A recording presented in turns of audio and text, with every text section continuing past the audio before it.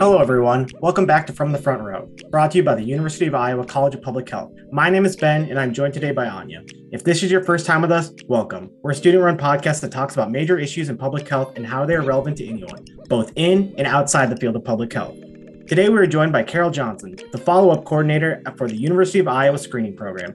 She also serves on a variety of local, state, and national newborn screening committees. She's here today to talk with us about the program and its public health importance. So let's get started. Can you tell us about how you got started working with the Iowa newborn screening program? Hi, Ben. Sure. I initially, and I called it, began to play in newborn screening in 2005 when the Iowa newborn screening program hired their first medical director of newborn screening. And she needed an administrator, and I was the administrator in the Division of Medical Genetics and Genomics and Pediatrics. And so I took on that role as an administrator. Through that, she thankfully, because it helped me learn so much, took me to national meetings and taught me a lot about newborn screening. And then in 2011, the existing coordinator resigned from that position, and then I stepped into that role. So I've been the coordinator since 2011, but yet, as I say, playing in newborn screening since 2005. Yeah, so it sounds like you had like a helpful mentor almost. Absolutely. Absolutely. Okay, so moving on, for those who are not familiar with it, what is newborn screening? That's a great question, Anya. Newborn screening, at least blood spot newborn screening, which is the program that I coordinate, looks for babies that are at risk by doing screening on a blood spot, which is collected at about 24 hours of life from all babies that are born in Iowa. By identifying babies at risk, then that gives the program, as well as that baby's care provider, a chance to intervene on behalf of that baby to prevent untoward outcomes such as permanent disability or death. So it's great because I get to say I help save babies' lives, right? I have the best job ever. So you kind of just answered why it's important there. So we'll kind of go a little deeper than that. So like, how do you think it's like changed? Like the impact it's made, would you say, like the importance of the program and like the developments we've seen over time? Sure. That's a interesting question too, Ben. What comes to mind right away is we began screening for cystic fibrosis in the United States about 2006 or so. And at the time we started screening for cystic fibrosis, it was thought that the most important thing was to prevent that first Pseudomonas infection in the lungs for those babies or those children that had CF. And through newborn screening, that thought has kind of changed. And while that's still an important clinical thing that, you want to prevent infection, now we know the most important thing is to get that baby on enzyme replacements as soon as possible so that they have proper nutrition, have the ability to grow, to be stronger. And the pulmonologists that treat cystic fibrosis will tell you that newborn screening's actually been a game changer. So it sounds like scientific developments are kind of informing the developments in newborn screening. Absolutely. Sometimes I think it goes both ways, but yes. And I think one of the biggest challenges we're going to have in newborn screening is how quickly gene therapy is being developed now. And so that's great. We're happy that that's happening for patients. I think the challenge for newborn screening is going to be once there is treatment for a condition, people are going to want that condition added to the newborn screen. And there's only so much capacity and, bandwidth, as they say. So we're going to have to figure that out. And with that, if that is what people want, the public wants, then you guys know you're in public health, then the funding is going to have to increase right along with that, right? And that's always a challenge in public health. So moving on to kind of getting a lay of the land, so to speak, you came and spoke to one of my classes last semester and talked about kind of how newborn screening differs in different places. So can you talk about what it looks like here in Iowa compared to other places in the U.S.? Sure. So what Anya's referring to is when I do presentations about newborn screening, I want to make sure that everybody understands that while there is federal oversight for newborn screening, each state really has autonomy and they get to decide what they do or what they don't do. Differences are present based on what is screened for, how they screen, how they're funded, all kinds of things like that. But I think one good positive thing or good thing is that Iowa is one of the most, or is the most timely state for newborn screening in the country. So that's how we differ in a very positive way. And that's because we work 365 days a year, and that includes our courier, the lab staff, and follow-up. It's also because we are the only program in the country that has 2 shifts in their newborn screening program. And that is because some of the conditions that we screen for are life-threatening, which, I think you understood from, preventing untoward outcomes. And some of those conditions, minutes, hours, and days really can make the difference of life and death. So that's why we believe so strongly in timeliness in Iowa and have really put time and resources in managing that. Something that's a little different in Iowa is that I've alluded to that there's federal oversight, and there's this national recommendation of a uniform screening panel. And right now there are 33 disorders on that panel, and Iowa is screening for 30 out of 33 of those disorders. However, that is going to change. I can't give you a exact timeline yet, but we will be screening for those other 3 conditions in Iowa in 12 to 24 months. And that's due to some legislation that was passed recently, where we have to be screening for everything that is on that recommended panel. And in addition to that, as we talk about growth, and we've talked about how gene therapy might influence, new conditions being added, it says that we have to review any new disorders that are added to that recommended panel within 12 months. Doesn't say we have to screen within 12 months, but we have to do evidence-based review of those conditions. So you're kind of mentioning it with like funding plays a part, federal regulation plays a part, state regulation plays a part. So how exactly do you decide what to screen for then? Because clearly 33 disorders is a lot, but there's also a lot more that you could potentially. Right. So right. How do we go about deciding what we're screening for? And the other thing is too, Ben, is that it also depends how you count the disorders. So some people will say 33, some will say over 50, because the metabolic screening, it's, there's like 20, 30 disorders just under the metabolic screen. So that also is confusing to people too, right? Well, when you're looking state to state, well, this says they screen 30, but this one says they screen 60. And it looks like there's pretty big disparity, and it's really just about how people are counting. So how do we decide? So we have a process in place. However, this bill is going to change that process. So we are in discussions right now of what that's really going to look like, both the before and after the bill. I think there's some basics that are going to be very similar in that it will be an evidence-based review. There will be a core work group that consists of people from the laboratory, people from follow-up, our medical director, people like that.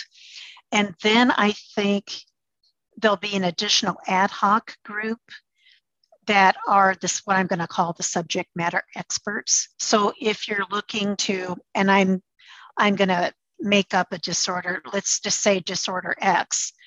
And, you need to learn and understand more about disorder X. So we're going to bring in content experts to serve as ad hoc members.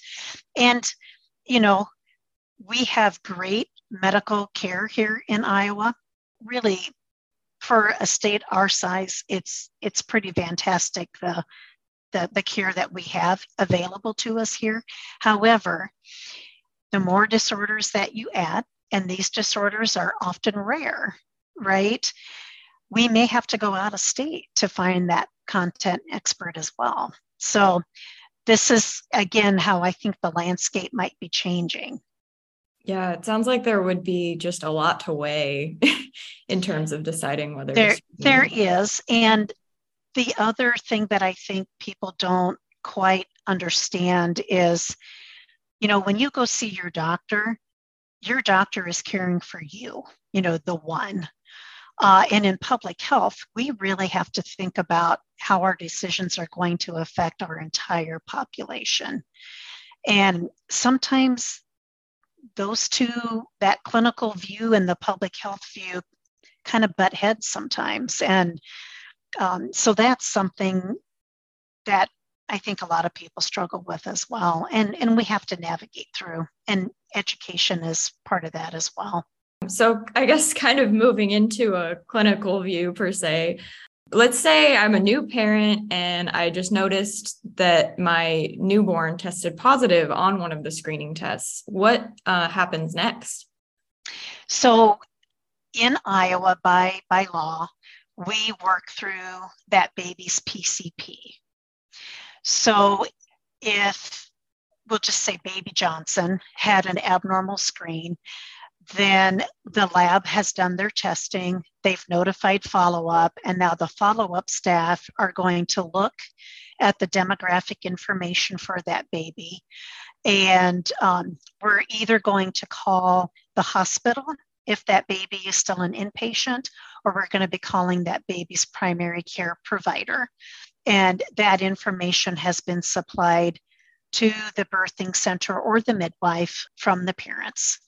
So then we call Dr. Smith, let's say, and we say, Dr. Smith, this baby is presumptive positive for cystic fibrosis. This is what we recommend happens next. This is how you do it. And then that PCP or that their designated person will call the parents and inform them of the result. I also wanted to mention here, it's a national issue that we know that communication between the PCP and the parent isn't always the best. It's maybe very vague. It is a screening test, and so the PCP doesn't want to alarm the parents, but yet we still want them to do something usually. So it's a balancing act, right? So because we know, and of course we hear stories that filter back to the program from parents about how this goes or sometimes doesn't go. So we have instituted a family contact call. And so what happens is that we verify that the provider has talked to the parent. If they have, great. If not, we ask them to please make sure that they do that. And then we do this family contact call. That's about roughly the next business day, we'll say, after that provider has talked to the family. And it's a genetic counselor who calls. And so the genetic counselor will talk about, first of all, tell me what you understood. So it isn't necessarily about what they were told. It's really about what they understood, right? And those can be very different things sometimes. And it's also very scary for the parent. So chances are, they didn't absorb a whole lot after somebody said something might be wrong. That's human nature. So we understand that. So the counselor says, tell me what you understood, talks about what the next steps are going to be with this family. And sometimes that might be getting just a repeat screen. Sometimes that's going in and getting some blood drawn. Sometimes it's coming in to see a specialist or to go into a CF center, cystic fibrosis center, and having a sweat test done. So they just go over that. And then if we know the names of the staff at the location where they're going in to see the specialist, we give them names and we kind of go through, what's going to happen at that first visit too. We want to reduce parental anxiety. We want to increase their knowledge. And I will say here too, when we talk to the provider, we then follow that up with a fax that includes our written recommendations. It also includes a one-page educational sheet for the provider and another educational sheet for the parent. And because this disclosure is, I would say, 98% of the time done over the phone, we also found the parents were really not ever getting that educational sheet. And so the genetic counselor goes over that and then offers to send that to the family. And they always want that. I mean, the parents want to know. And, within that 24 hours, they've Googled it usually, right? And so sometimes that increases anxiety, right? So sometimes it's giving the parent more realistic expectations of what this may or may not be. So obviously it's like a very complicated process, once something does come up or et cetera, but how it's got to be difficult. I'm sure it's much easier with the new electronic medical records coming out in the past 10, 20 years, but how are you keeping track of all these providers and all these patients? Like, it's got to be a daunting task, right? It is a bit daunting. So we have a newborn screening database that both the state hygienic lab who does the screening and the follow-up staff use, so we can communicate back and forth with each other. All the documentation about the testing is in there. All the documentation about the follow-up is in there, the genetic counseling, everything. So it's, in some respects, a one-stop shop. And within that database is a contact list that probably changes every single day. I think, we edit it, we add to it, we, delete a provider out if we've heard that they've left the state, things like that. So that's how we keep track. There's always room for improvement. We're working actually on a new, they call it a laboratory information system that is going to be even more robust and addresses some of the, we'll just call it growth in the program too. So, but that's how we do it. And it works well. Thank goodness it's not pencil and paper anymore, right? Oh gosh. Yeah. It used to be. I mean, it really did, right? So yes, thank goodness for technology here. Wow. Yeah, I can't even imagine what that must have been like. And sticky notes. Oh yeah. Yeah. I wish now, way back before I was even involved, I wish we would have taken more photos to kind of document what life was like back then, because it's amazing that things went as well as they did, right? Mm-hmm.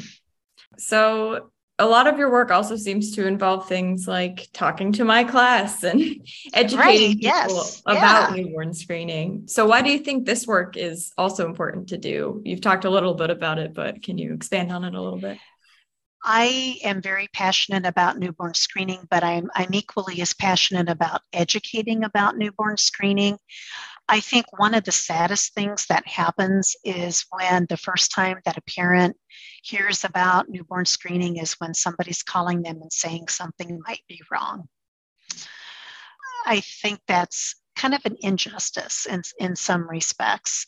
It isn't that newborn screening doesn't want to educate. We try. It is actually in Iowa law that education is supposed to occur before the screen is collected.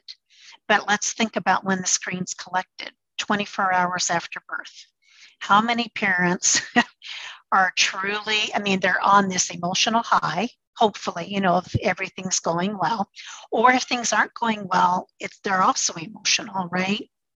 if they've had a C-section, the mom may be on pain medication. I mean, it's not a great time to try to teach anybody anything. Yeah, and I'm sure they're getting inundated with a lot exactly. And that hospital stay when you have a baby is not very long. And you're right. They're worried about, how am I going to feed my baby? How do I bathe my baby? And I think newborn screening kind of gets lost in the shuffle sometimes. And we also know, as much as hospitals want and try to do the right thing, that newborn screening brochure just kind of gets thrown into that go home bag, even if it's handed to the parent and they're told to read it. I think it just gets put in that go home bag, never to be seen again, right? Which leads me to what our mantra is, and we're really working on that, is that we really want there to be 3 different times that patients or parents, I should say, are educated about newborn screening. We want to do it first in the prenatal period, when they have a chance to really, that's when they're in that information seeking mode. They're not, 24 hours post-delivery, right? So we want to really work with prenatal providers to talk about newborn screening then, the first time. Then, it's reiterated at the time that the screening is collected. That would be the second time. And then the third time is, we would really love it if the PCPs would talk about newborn screening with their parents, even if the screen is normal. That's still important information, right? And if that's that parent's first baby, then they know something about newborn screening if they have another baby, right? So sometimes newborn screening has this aura of mystery, and that's unfortunate, especially so if they do the screening like in the nursery and not in front of the parents. So yeah, they're like, what's newborn screening? I didn't enroll my baby in that program. What program are you talking about? So we do really want to have a 3-touch educational system. We're working on it. It's tough going. Prenatal providers have an opinion that the mother is their patient, not the baby. So then, therefore, why is that their job?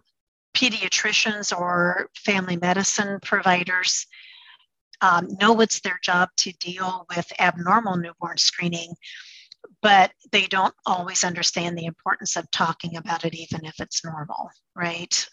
So that's a problem. And before I forget, I should mention too that I represent Blood Spot newborn screening, but there are 2 other newborn screening programs in Iowa. One is a hearing screening program, and the other one is critical congenital heart disease, or CCHD screening. And both of those tests are always, well, I shouldn't say always, most of the time are done at the bedside. So the parents see those. So when a parent says, I know about newborn screening, it's often that what they really mean is, I know about hearing screening or CCHD screening because it was done in front of them. And they remember that. At the hearing screening, the babies get these cute little headphones put on their ears, that's memorable to a parent, right? Where the blood spot is not as memorable, or if it is, it's because, you stuck their baby's heel and it made the baby cry, right? Yeah. So yeah, I just wanted to mention the other two programs before I forgot. Yeah, but it sounds like the educating in general just requires, like a lot of things in public health, requires a lot of collaboration to really make it happen. It's a lot of collaboration, and with so much turnover, especially now that we're seeing in everywhere, not only in healthcare, but everywhere. It's not enough to talk to a hospital once. You got to keep going back because their staff has changed, right? And we have about 80 birthing facilities in Iowa. So just the lift of that, and that's not counting midwives in Iowa. So just the lift of that is pretty significant. And again, it goes back to to resources, funding, staffing, things like that. So we usually like to end on a little bit lighter heart question here. And Sure. You kind of mentioned earlier that you wish you would have taken more pictures back in the day, but yes, one thing you thought maybe you knew or you did, and now you look back and you're like, maybe it was a little different. Maybe I was wrong about that. Maybe, I don't know, just something that you want to reflect on. Yeah. I think, there's so many things I could talk about, Ben, and I wished I could be a little bit more lighthearted. And maybe this is, but I think and this is true with education in general, and this is true with human beings. We like to consume information when it's pertinent to us, right? And so that also makes education of newborn screening a hard lift. But along with that is, I work within the public health arena. I've seen all the data about health literacy, the percentage of individuals in the US that are health literate. And I knew the numbers were not great. Last I saw was about 20% or so. And I don't know if you guys have would agree or disagree with that number, but not sure. and it probably changes based on the subject matter too, right? For sure. So we're up against that. And then if you talk about genetic literacy, so all but one of the disorders that we screen for is genetic in origin, meaning it was inherited in some form. And genetic literacy is even lower than general health literacy. And genetic literacy, even in healthcare professionals, is pretty low because genetics, as medicine goes, is a fairly new field, and it wasn't taught in med school, until maybe the last 20 years or so. Wasn't taught in public health, until maybe the last 10 or 20 years or so, right? And so there's a lot of healthcare providers out there who have no base of knowledge, so to speak, of genetic disorders. And I think that's what is impacting some of our educational efforts. I think that's what impacts when the primary care provider is trying to talk to the parent. Some of these conditions are so rare, we may never have a baby born in Iowa with some of these conditions. Eventually we will, because numbers are numbers, but we're talking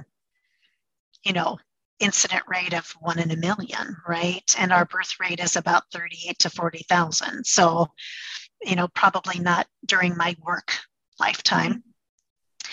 And to go along with that literacy issue, then you have people who don't understand the difference between a screening test and a diagnostic test.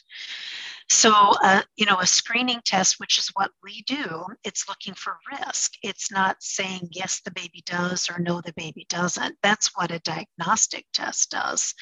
And people don't understand, just like I think most people don't realize that a mammogram or a PSA is really a screening test. It's not a diagnostic test. It looks for risk and it tells us if further testing needs to be done, but people don't understand it. They either take it absolutely at face value or they go the opposite direction and they go, it's a screening test, no big deal. I wished I would have understood that better. I think our approach to education would have been a little bit different back in the day. So we're making adjustments now, but gosh, I feel like we've lost some time there, and I wished I would have known that. Yeah, honestly, I feel like I didn't know the difference between a screening and a diagnostic test. And again, honestly, most people don't. It's just not talked about, I don't think. So, until it becomes real to you, right? And again, that's human nature also. So, yeah, for sure. Well, thank you so much for coming on today. It was great to learn from you about the newborn screening program. I don't know, do you have any final thoughts? I just want to thank you so much for reaching out to me, Anya and Ben, to do this. Anytime I get to talk about newborn screening, that's a win, right? Because hopefully a few more people are going to learn something about newborn screening from this podcast, right? So thank you again. And by doing this, you've become advocates for newborn screening. So thank you. I appreciate that. And I guess if anybody has further questions, my contact information is Carol, Carol-Johnson at uiowa.edu. That's it for this week's episode. Big thanks to our guest Carol Johnson for coming on with us today. This episode was hosted, written, edited, and produced by Ben Sint and Anya. You can learn more about the University of Iowa College of Public Health on Facebook.